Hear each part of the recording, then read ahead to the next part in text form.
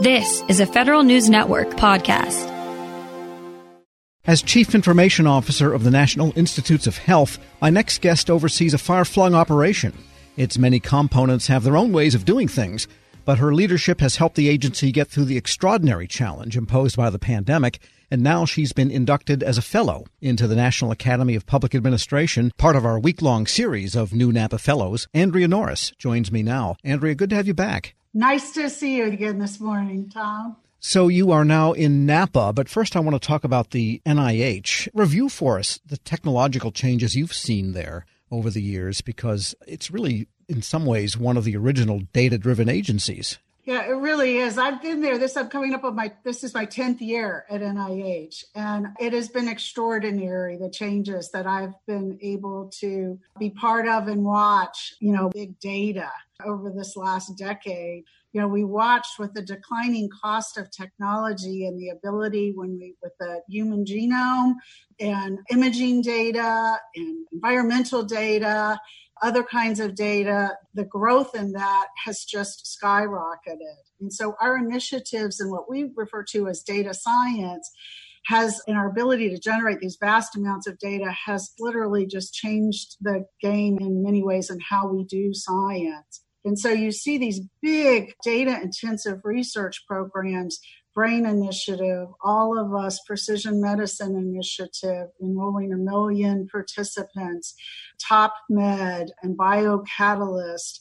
We have the largest genomic set of data resources in the world, our SequenceRead archive. And so how to make best use of these data resources, be able to find them, make them accessible, make them interoperable, be able to sustain those. That's been really a fascinating journey. We've learned a lot. We've been able to invest. We got ahead of a lot of this from the technology perspective. We modernized our network, big distributed 100 gigabit network. We're moving 6 petabytes a day of data through that network, massive amounts of data all around the world and on our campus. We built a world-class supercomputer, the largest singularly focused to biomedical research. We built a wonderful environment for virtual collaboration and meetings, which has paid off for us tremendously during COVID. And we've got some really exciting initiatives, cloud-based initiatives, where we transitioned the national research environment ecosystem to move into the cloud, to do their research into the cloud, especially with these big data repositories. I was going to say the big data emphasis kind of backs up to the type of infrastructure that the agency finds optimal for handling it all. We have a program we call the STRIDES program, which is we partnered. We went to industry a couple of years ago, the big cloud platform providers, and said, look, we want to lower the bar of entry for the researchers around the country that we fund to lower the cost, help them with training, the skill sets, the tools that they need to be able to bring their data, bring their algorithms, bring their tools to the cloud, to these big resources, do their work there, and then share and leave, what they've learned and developed for the next researcher. And would you be willing to go down this experiential journey with us and work not just in partnership with NIH and our researchers on campus, but with everyone that we fund around the country? And so we've had great partnerships with Google and Amazon. We've moved almost 100 petabytes of data in the last 18 months into the cloud, hundreds of programs from universities and research centers all over the country. And so it's really quite exciting. We've trained thousands of researchers as well. That's a big part of it. And so just watching that kind of change and how you think about and bring people together, building that foundation, those networks, that approach to collaborative science, that is what's helped us really help do science at the speed of infection during this COVID pandemic. And, building off of all of these investments over many years, but especially over these most recent years in our investments in collaborative data, science, and research. We're speaking with Andrea Norris, Chief Information Officer of the NIH and a new inductee into the National Academy of Public Administration. And talk a little bit about how the pivot to telework happened and how it's affected NIH, if it has actually affected it in some fundamental way. Yeah, so March 13th, we said that was a Friday, effective Monday, we're going into a maximum remote working status.